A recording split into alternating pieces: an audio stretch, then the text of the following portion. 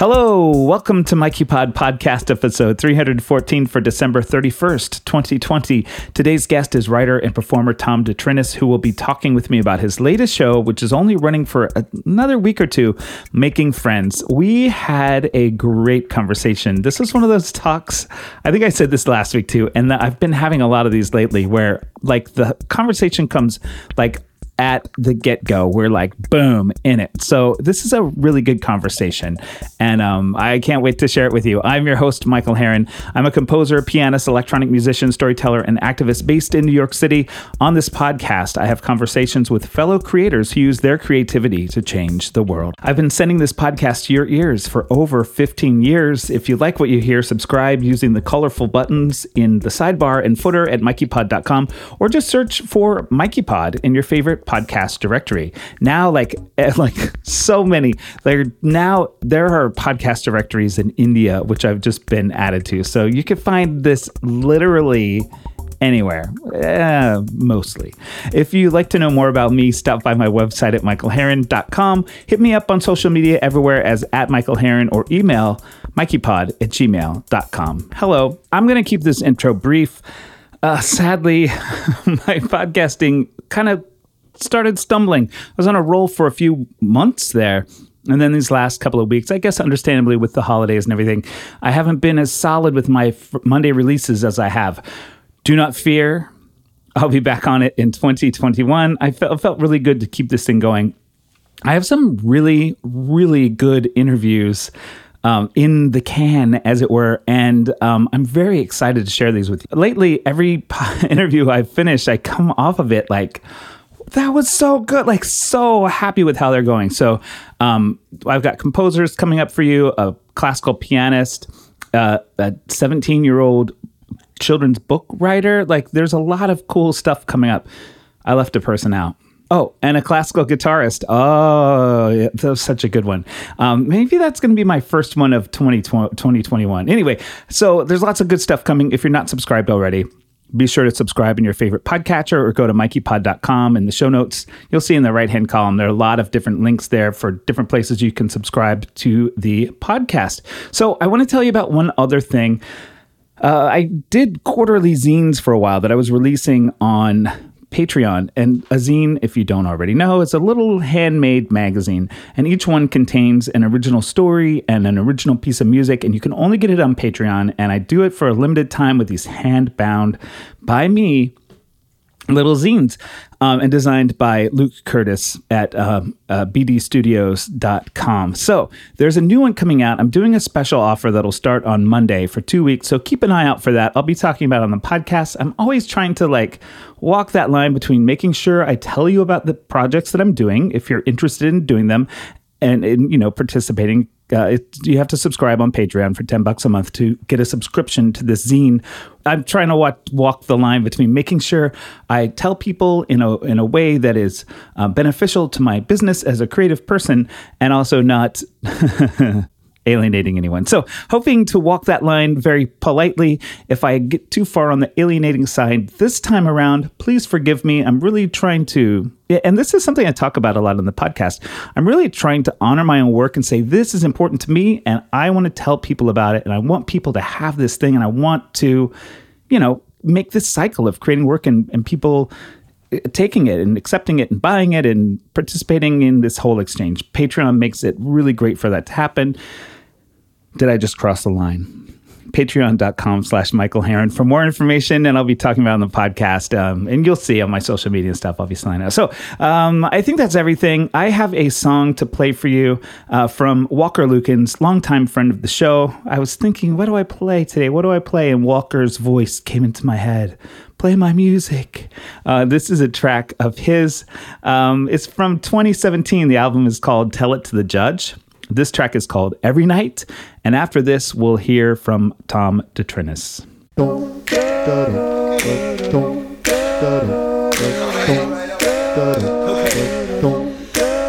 Because every night it's the same old scene.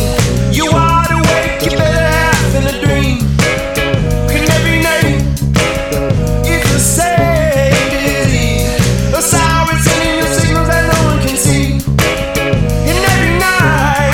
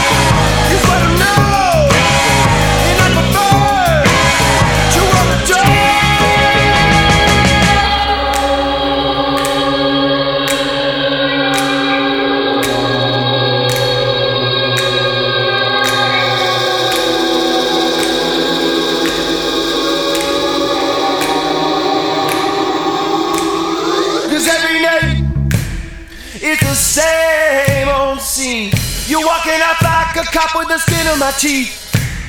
'Cause every night it's the same deceit. You can check it out, you can keep it in if you need it. And every night it's the same old beast. And it's got your neck and further is looking to eat. You wanna know, and I prefer to wanna do. Hey!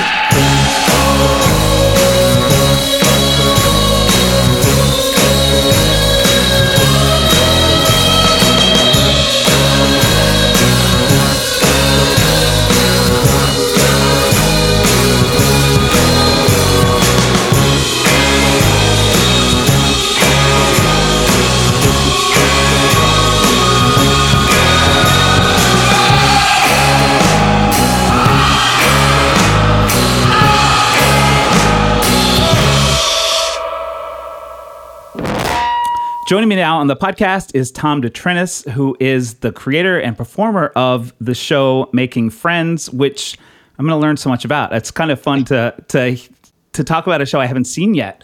Hi, welcome to the podcast. Hello, thank you for having me.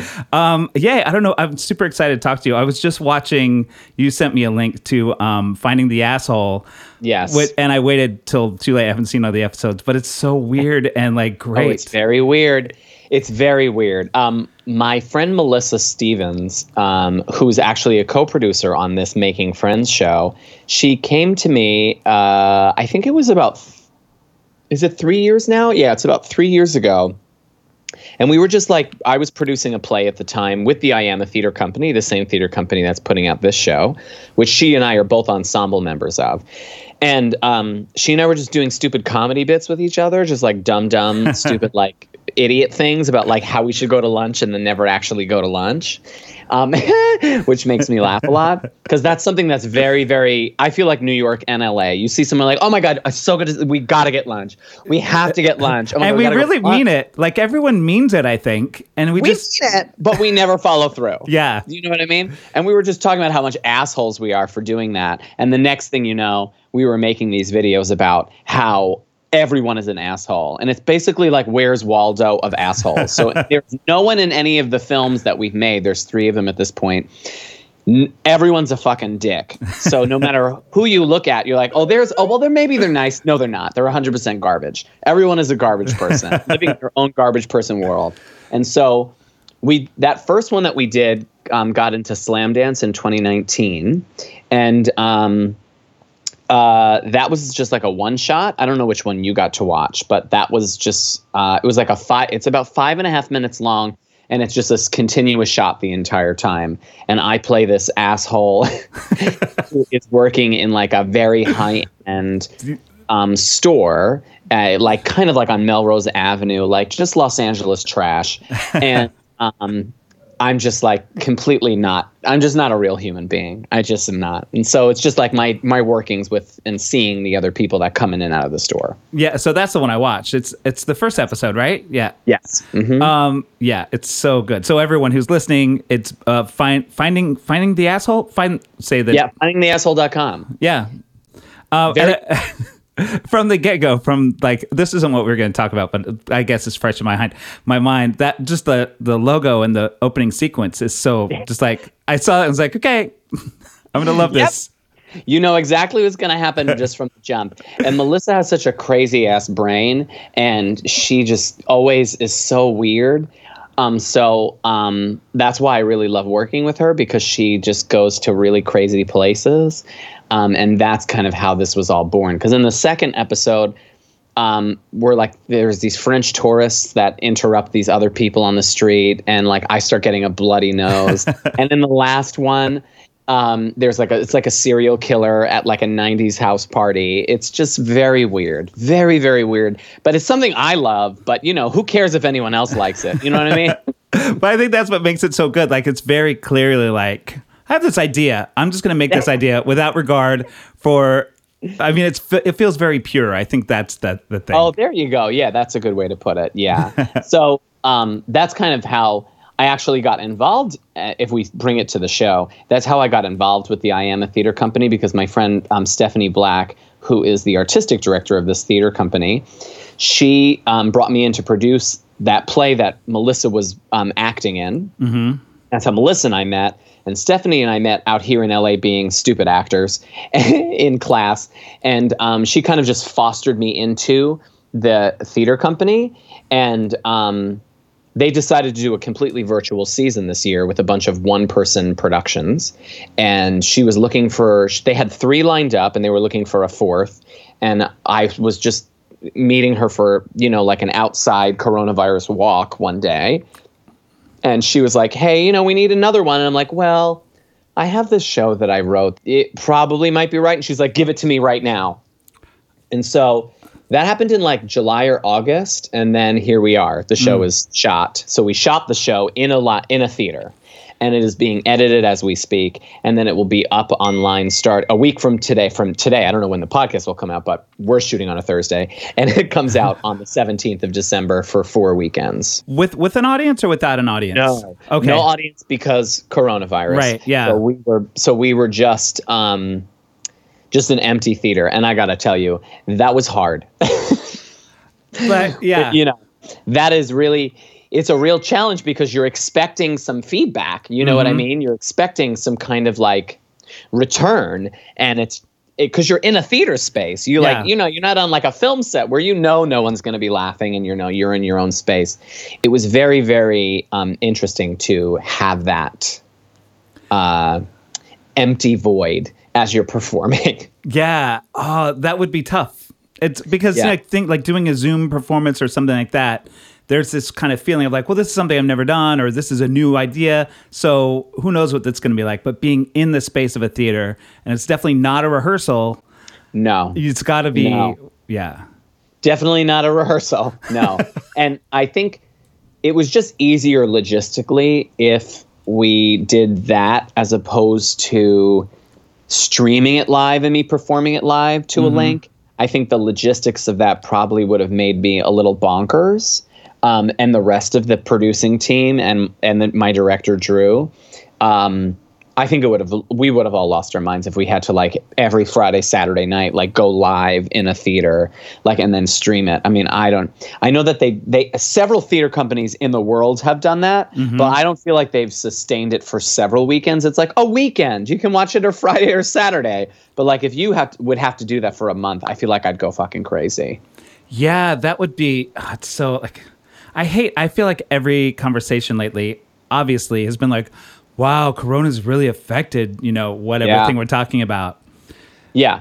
But it is what it is. We're out here, we're all, all performing artists, I want to say, are kind of like dying for some kind of something. And so we turn to Zoom and we turn to, I feel like Zoom's really the best one, but YouTube and Twitch and whatever else the fuck, that's why I feel like you're seeing such a big blow up of a bunch of like Instagram comedians and TikTok comedians, because like, what else the fuck are we doing? Yeah. And the content is not coming out fast enough. Like we're all like, I've run out of shows. Like I've run out of shows to watch. I don't know what else to do. I'm like, I'm in this in-between place of running out of shows. Well, except for, I feel so embarrassed saying I've been watching this show, My 600-Pound Life, on TLC. I hear it is a very good time, and everyone really enjoys watching it. Yeah. Don't be embarrassed. I'm watching a show called Repair Shop on Netflix, which is about a bunch of British people repairing antiques in a thatched cottage. There's no anything that happens. It's just people bringing in their heirlooms to like get new leather. And I just, because I'm like, what else is there left? But it's hard. Like I realize like I keep trying to watch movies and like getting into these heavy series. And I feel like I know what's going to happen on mostly. Like I know like My 600-Pound Life, it's always the exact same amount of time. It's always the same structure. I know, okay, first half hour, we're going to get some backstory. And then we're going to, you know what I mean? Like I know it's coming and I don't have to really invest in anything. No. It feels hard right now to sometimes to like, absolutely. Yeah. It's very hard to get right now because I think we're all sitting in a little bit of fatigue of being in the same thing for so long. And like, we know there's another 6 months of this potentially. I think that we're all kind of just we're getting more easily distracted. So like I'll be watching something on television at home, like after, at the end of the day, and I'll still go to my phone and look at my phone. Even when I'm like, nothing has happened, girl. Stop fucking looking at your fucking phone. Yeah. It's very tricky. It's very tricky. Yeah. So I wonder, how did the pandemic and Corona and empty theater, did any of that have a positive effect on what your show has become? Oh, yes. I mean, 100%. We wouldn't be talking here today if the pandemic didn't happen for this particular show. So March happened. I was actually in a musical with the I Am a Theater Company. It feels like that's all I do. Listeners, that's not all I do, but but bless you. I was doing a musical with them that closed the weekend before we were locked down. I actually got the coronavirus. Congratulations. Thank you so much. Thank you. Thank you. I'll take that award. I appreciate it. I have survived. It is no joke. For any of those people who are ever questioning it out there, it's no joke. It hurts really, really bad. But I got it. I think I contracted it on a Wednesday, and Los Angeles locked down on Friday. I got it like moments before we locked down. Wow. And after I recovered from that, I had to look at like, well, what the fuck am I going to do now? Because I do a lot of theater, especially out here in LA, or even in New York too. I just get around, and I like to be busy. Even if the phone isn't ringing, I'm going to make the phone ring. So I turned to my friend Melissa, who I spoke about, and she was just like, you should take this time to write your show. And I'm like, no. She's like, you really should do that. And I was like, get over yourself. She's like, no, you get over yourself. And she forced me, literally, her and my other friend Byron, forced me to sit down and like write this fucking show. And so around April, I sat down to like do it. And at first, this show was a conglomeration of a bunch of different stories of my own life through the lens of a character that I created. And then the next version was similar to that. The next version after that was similar to that. And then the version that I finally got to, the one that we taped and the one that you're about to see, that one is just me. Is just Tom DeTrinis telling his stories about his family. And it's a reflection about why I'm such an angry person, because I am actually inherently a very, very angry human being. And you wouldn't know it when you first meet me, because I have been taught through my life to like, don't let anyone see that. Mm-hmm. So it is a lot about the duality of a human being, this show. And for me, it's about anger and what I present to the world, and also things that make me angry, and also what it was like to grow up in a really Christian household, and how that affected my anger and who I am. So it kind of like all kind of goes together, and it's called Making Friends because it's about how it's about the aspect of making friends and all of those other, assets of my life coming into play when it's time to make friends. Does that help? Does that make any sense? It does make sense. And I don't know whether I should like feel concerned about that, because I can relate to that sort of like being an angry person. I find myself getting super angry about, things we should be angry about, but also just about like, why are you walking on that side of the sidewalk? Like, you should be on the right-hand side. Is this something you relate to?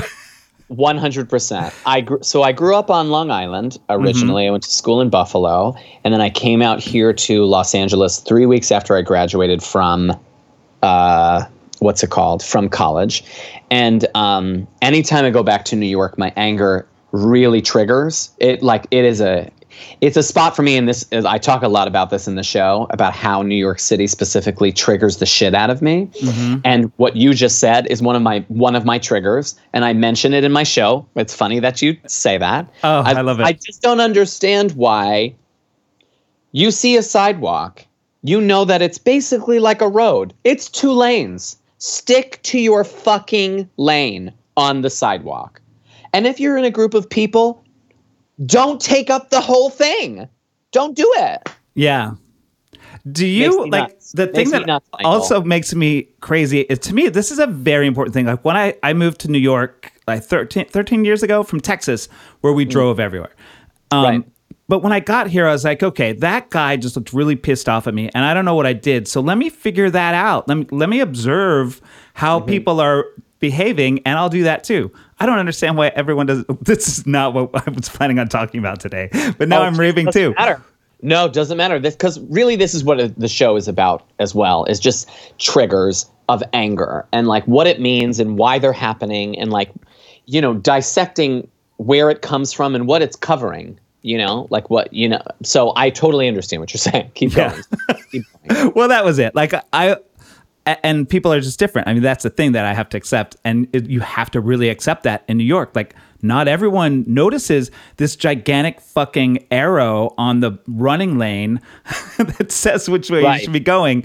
Right. And it's not that you would expect just a little bit of smartness, like a little bit of common sense to like, and it's not that you can't see it.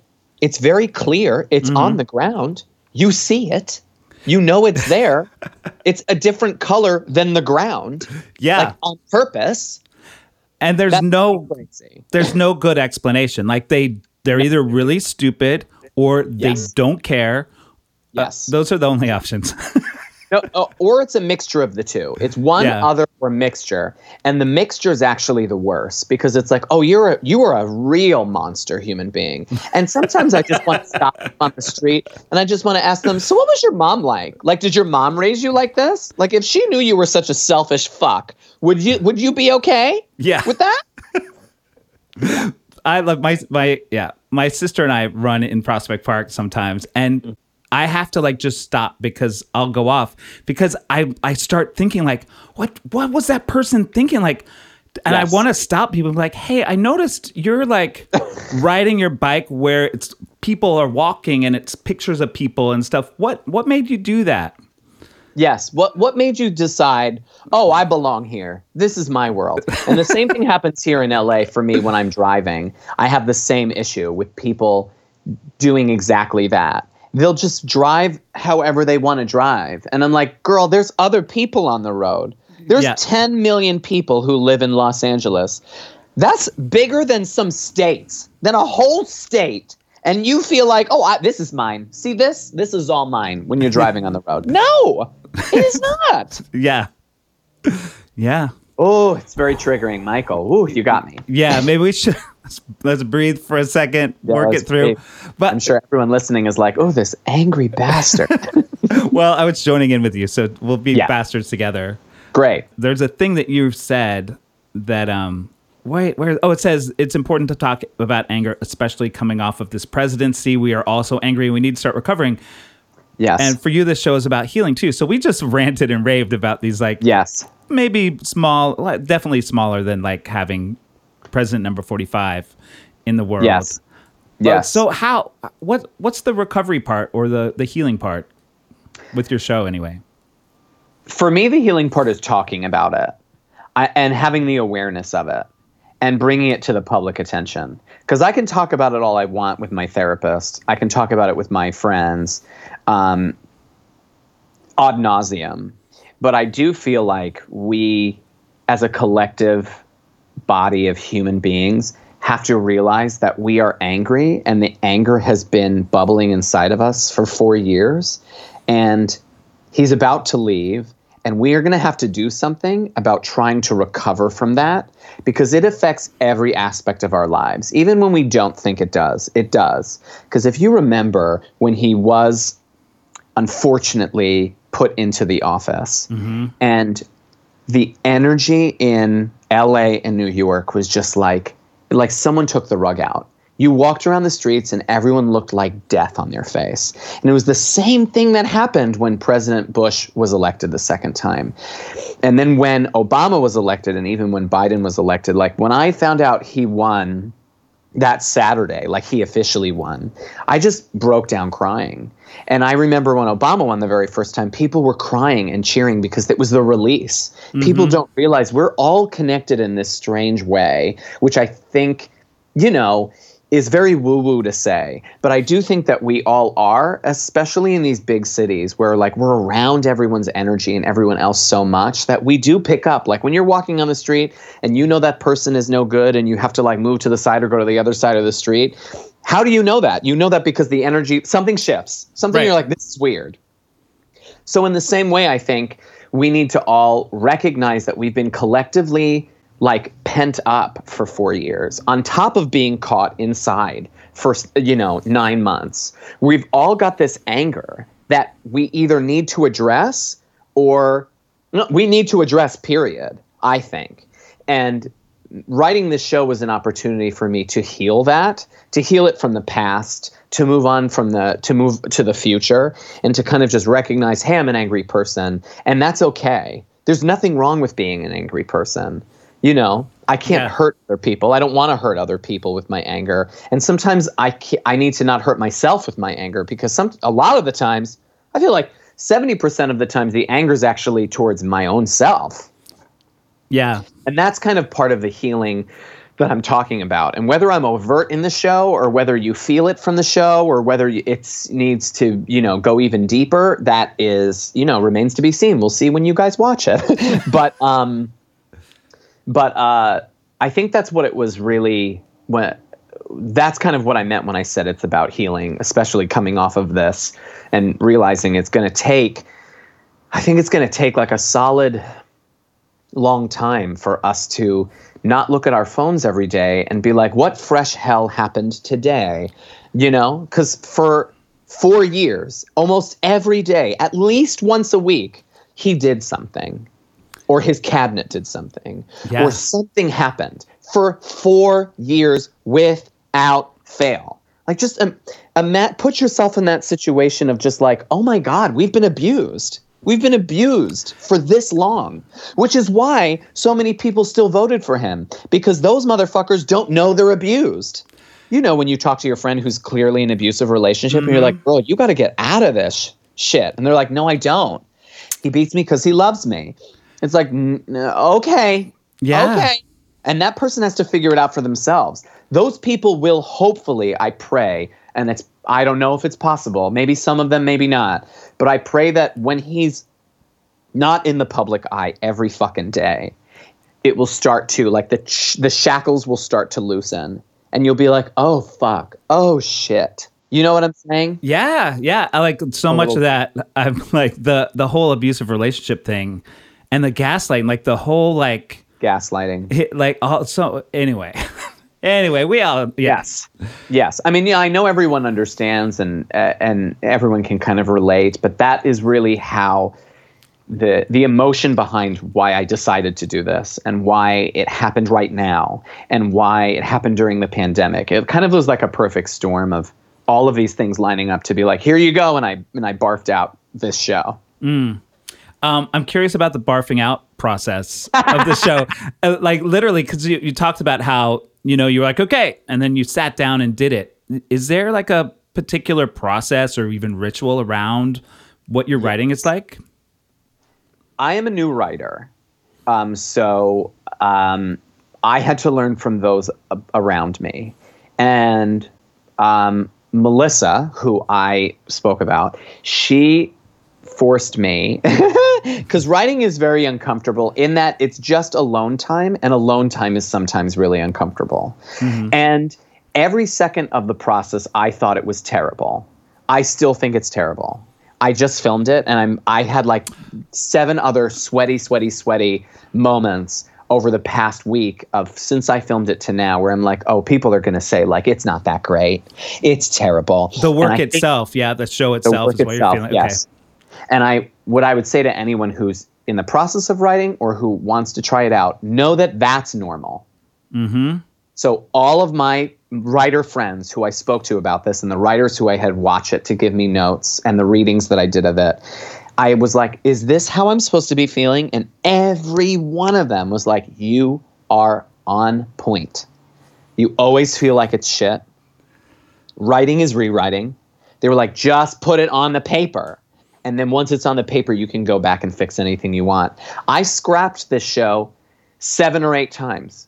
I went back to a page 1 rewrite. Oh, like literally Yes. scorched so earth. For example, done. like I told you, I had a version of the show, I had another version of the show, I had another version of the show, and then I had this version of the show. And then even this version of the show, there was a 40-page script. Then I went back and I rewrote it. And then it was like a 30-page script. And then I went back and rewrote it. And then it was like 28 or 27. And I finally landed around 28. But I rewrote from page 1 many times. Now, granted, I took stuff from the other ones and I piecemealed it together. But I mean, when I say like blank to start many times. And the ritual that helped through all of this was setting a timer for about 25 minutes. And you put it on for 25 minutes and I just would work. Sometimes the work would just be me talking about how much I hated it. And I would just stream of conscious it and just be like, this fucking sucks. Everyone hates me. I'm worthless. And I would just keep writing. And eventually that shit would stop. And I would actually find something. That stuff would stop because it for me personally, the stream of consciousness is an unblocker. That is how I unblock myself and get out of my own way. And the timer helps because it's only 25 minutes. You can do anything for 25 minutes. You want to clean your room? Set a timer for 25 minutes, rest for 10. Set a 25, rest for 10. And when I say rest for 10, you walk away from the computer. You get a snack, you get some water, you go to the bathroom, you walk away. Go back for 25.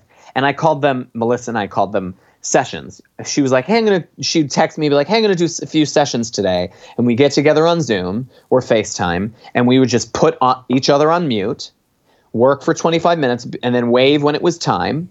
And we'd be like, hey, how did that go? Great. Oh my gosh, this and that, chat. And then we'd go back for another 25. It creates an environment that is not so, like when you look out into the Grand Canyon and you're like, this is so fucking big. This makes it very much just like, just walk a little bit here, and then like a little bit here, and then a little bit there. Like it kind of demystified the process a little bit. And what else? Because for me, writing, I was very scared about dialogue because I am first trained as an actor. So I know what good dialogue is and what isn't good dialogue. And so I was very judgmental of what I was writing because I was like, this bullshit. This is so bullshit. Mm-hmm. But what every other writer also told me, other incredible piece of advice that I would like to impart, is that sometimes you need to just write exactly what it is. Very on the nose. I am walking on the stage. And then keep on writing. When you go back, sometimes you'll realize, oh, it doesn't sound as cheesy as you thought. And sometimes you'll be like, oh, I know a better choice here. You just have to be boring. Mm-hmm. Drew, my director, who is a fucking genius, and I've worked with him for many a project. He's like, dare to be boring. Dare to be boring. You can always fix it. Yeah. So I really appreciated all of that. And if anyone's listening, I would say reach out to your friends who have written other things, novels, scripts, whatever it is, if you're into writing or you want to try writing, and just ask your friends if they'd like to be your accountability partner. This is so cheesy, but like, it's so valuable. But it's very, very helpful. And because of my friend being my accountability partner, several weeks during the pandemic, when what else were we fucking doing? You know, thankfully, I was still going to therapy, so I didn't go into like depression mode, because a lot of my friends, God love them, this pandemic also really hurt their mental state. And sometimes it's really hard to write in a mental state of just like depression and anxiety and paranoia and what am I going to do about money and what I'm going to do whatever. And thankfully, I didn't fall into that. I don't know if I would have been able to write this if I did, if I would have been able to push through it. And I would like to send out any kind of special hearts and loves to anyone who is going through that, because I know you want to write, but you can't because you are completely in your own way of like the depression and whatever the fuck this world is. And to those people, I say that's fine and that's okay. You've got to be kind to yourself in that respect, because I had to learn through this process to be kinder to myself. That's really what it also shone a light on. It was just like, hey, you're really mean to yourself when it comes to writing. You are like nasty. Be kinder. Yeah. Like all of that makes me think of, that what you were saying about people trying to write and then beating themselves up when they can't write, but it's not their fault. They're depressed. I think of it. And when we were talking about anger too, I have that. And you mentioned feeling a lot of anger toward yourself. When I find myself getting angry about the guy walking down the sidewalk on the wrong side or whatever, I judge him and then I judge myself for being mad about something so dumb. Why are you so mad about that? You can't even, you know what I mean? And I think we like get in these cycles as humans, or maybe as particularly neurotic humans, where that kind of thing, we just make it worse and worse and worse. We do. And I think I talk a little bit about that in this show as well, about the round and round and round, and how like you want to punch a hole through the wall, and then how you want to punch a hole through the wall because you want to punch a hole through the wall, and just kind of like that loop that you go on. And what I think is important and what makes me feel better is that you feel the same. Yeah. Like you get upset because you're upset about that person walking on the sidewalk like an idiot, which I think just proves that you're a human. Like, hey, I actually have compassion towards other people. I'm not a sociopath. I'm not going to fucking murder someone. Great. So, you know what I mean? Yeah. So, I find it comforting to know, and that's why I turn to other writers around me, bringing it to that, why I turned to other writers around me when I was like, help me, I don't know what to do. They were like, hey, everything you're feeling is what I feel every moment. And I'm telling you from beginning writer to very established writer. And because I spoke to some writers who are very established in this process, and they said the same thing. They were like, oh, I think everything I do is trash. I'm like, you? For those who aren't listening, we just had a very nice punctuation there with you looking over your glasses. I did. Yes, I had a very nice. I always use my glasses as a prop. I'm sad you guys can't see that. Oh, well. Yeah, maybe I'll use this video as a promo. There you go. So I think art is built by community. So I would say if you are interested in writing something or doing something, look to the community around you. You will find someone. Those people will find their way. Like I have worked almost everything I've created. Let me make sure it's true.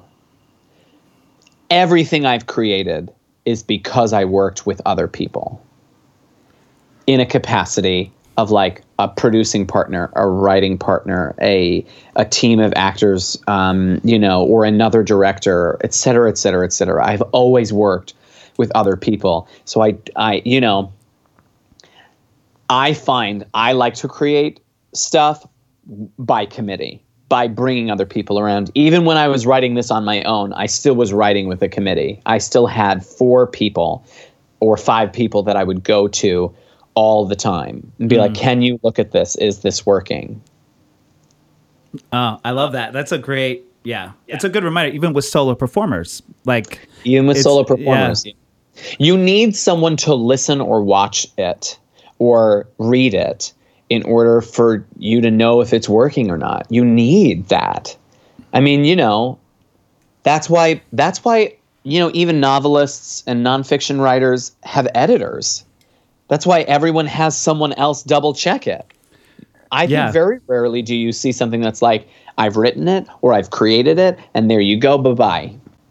I mean, maybe the only field I can think of is like maybe painting, but I don't know enough about that art. I don't either. In order for me to make an assessment about it. But, when it comes to the entertainment arts, it's always by many, many people. Like the TV shows you see, do you know how many people touch that from the time that the writer wrote it? You've got studio executives, you've got network executives, you've got assistants, you've got the writer, you've got the director, you've got the actors. So many hands by the time that you see it. It's kind of like, it's like a fucking, like its own city by the time that you see it on your television screen. Yeah. Wow. It's crazy. I know it is crazy to think about because when you go to interviews and you watch things online about the people who created it, it's like this one person or these 2 people. Bitch, no. There was some other people there. There's so many people. Like this show has my director, myself, of 2 producers. Then there's the artistic team at the theater company is like 4 or 5 people who kept watching it all the time. Then I, during the readings of this in September and in November, I had like 10 people watch it every time. Because I was like, and I was very specific about the people I handpicked to watch it, because I was like, I want your eye. I chose like my friend who's a novelist and who works in marketing. I chose my friend who's a playwright. I chose my friend who's really good at comedy. I chose my friend who's an amazing director and TV executive. I was just like, I've got other colors of the rainbow to look at this, to make sure I am really thinking about it from a bigger picture than just, the singular focus of just me. Yeah. Woo. I love it. I love thinking about all this kind of stuff and these processes, and it like feeds me and gets me going, because I've been I'm getting to the other side of my like pandemic funk. Good.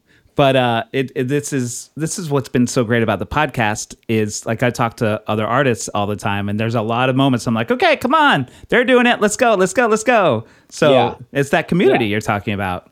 Yeah, that's right. And hearing more stories about people struggling actually makes it more helpful for you. Yeah. And like my friend last night, he and I were texting back and forth, and he was, I think we were talking about how the social media apps kind of like don't help that inner angry little bitch who hates what you're doing, your own self, what you're doing. Because you look on there and it's completely false, and everyone looks like they're having the best time of their lives, and they're all like super rich and beautiful, and like everyone's so happy, and you realize that is all goddamn fake. And it doesn't help, because what else are we doing? Again, like going on our phones, going on our computers, watching TV, like all we're seeing is shiny, shiny, beautiful things. Yeah, except for those moments when I seek out shitty things to be pissed off about. Oh, you mean the Mariah Carey Christmas special? I have not seen it yet, but I'll check it. That was wonderful and terrible at the same time. It's on my list. It's on my list this holiday season. Boy. Listen, we should wrap up this part of our conversation. You got it. The show opens December 17th, right? And it runs online till January 11th. I feel like I'm reading notes here. I didn't magically just have it memorized. So I'll put all the information on the show notes for this episode. Anything else I left? Oh, we should talk about where to find you online and social media, all that kind of stuff. Where should people go? Sure. After I was like, social media is trash. Come follow me. Welcome to life. I am on Instagram at Detrinis, which is just my last name, Detrinis. I'm on Twitter, but I rarely use Twitter because I just don't. But that is at TDT, TEEDETEE, and it's complicated. Or you can go to my website, which is detrinis.com, and there's links and information there that you can go and look. Perfect. If you're listening to this and you're thinking, no, the interview can't be over yet, you're in luck. We're going to talk for a few more minutes and do a little bonus podcast episode for Patreon. So if you're not subscribed, you can go to patreon.com/Michael Herron and listen to a little bit more of our conversation. Thanks for joining me, Tom. I can't wait to see the show. I'm like, I was already excited, but now that I'm talking to you, I'm like, oh, this is my thing. Like, I have to see this show.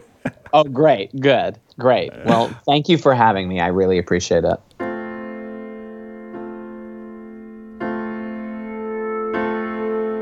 Never left the state, but she's flying to Oregon. Rekindled her Arkansas high school boyfriend. It's been 15 years since they've even held hands, and she's telling this all to her seatmates. She's nervous on planes, and maybe in general, she's chomping on chewing gum. Got thoughts on millennials, on 16 and 20.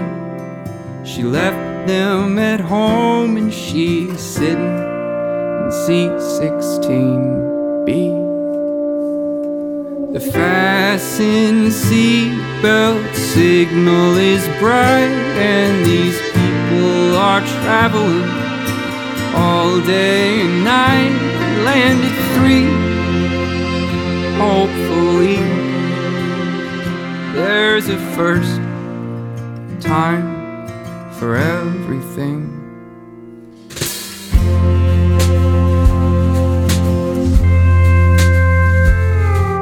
My ex-husband's fine. He's a natural father. He works in IT.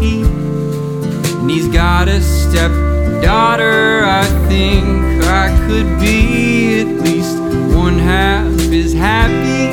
Does my makeup still look okay? She undoes her seatbelt. She walks to the bathroom. We look at each other and breathe in her perfume and think. And we think, and we think.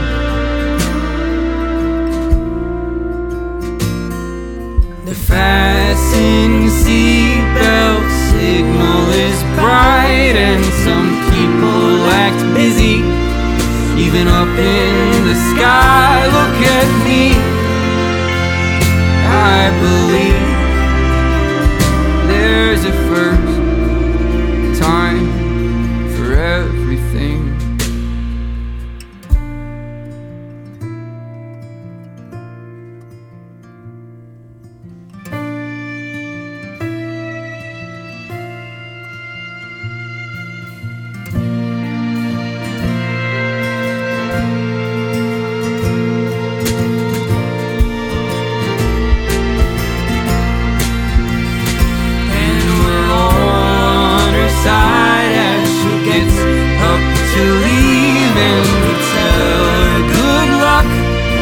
But it's not guaranteed, and we look at each other and we want to believe.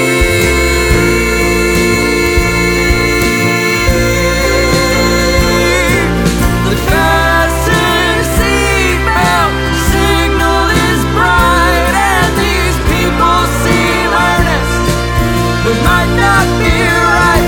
Then she leaves.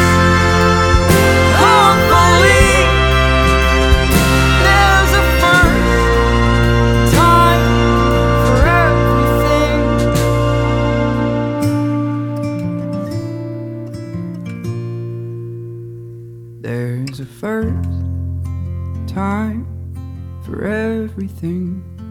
There's a first time for everything.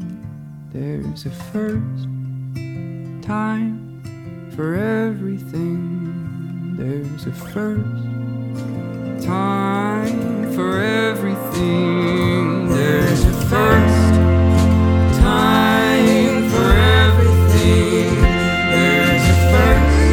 There's a first time for everything. There's a first time for everything. There's a first time for everything. There's a first time for everything. There's a first time for everything.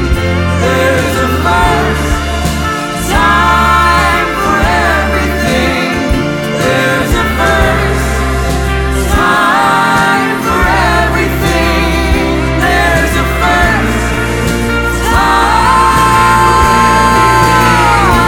There's a first time for everything. There's a first time for everything. There's a first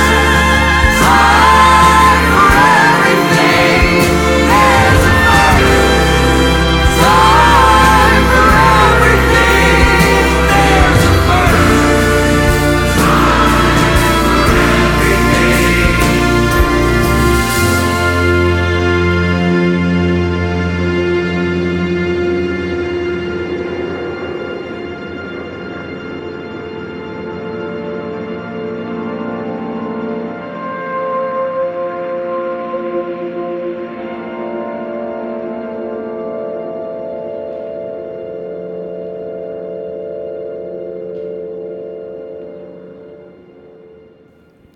From the album How to Cook Everything, that was Hello Emerson with Seat 16B. I played them on a couple of episodes ago, and this song, I hadn't seen it yet. There's a live version of this you could find on YouTube. It's definitely worth checking out.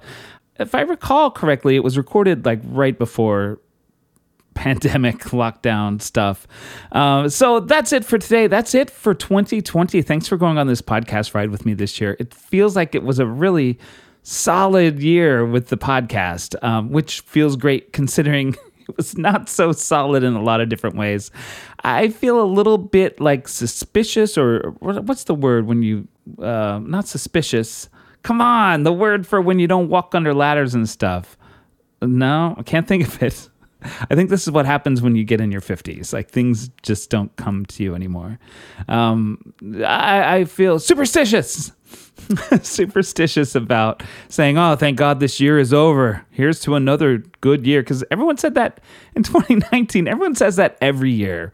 Like, oh, thank God this year is over. Let's maybe don't say that now. Let's just, tomorrow is tomorrow. And let's make the best of whatever we're given. That's my magical word for you. Thank you. Sincerely, thank you for listening to this podcast. It means a lot to look and see that someone has downloaded and listened to this.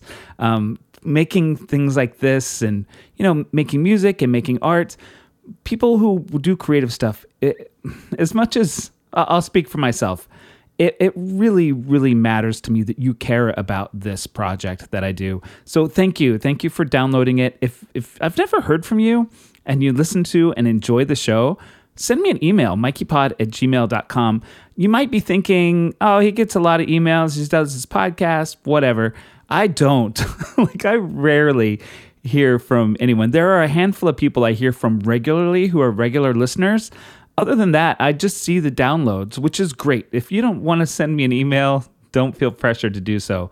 But if you're not sending me an email because you think I probably won't see it or something like that, send the email. I'll see it and it will matter. So anyway, thank you for listening this year, and I will see you next week.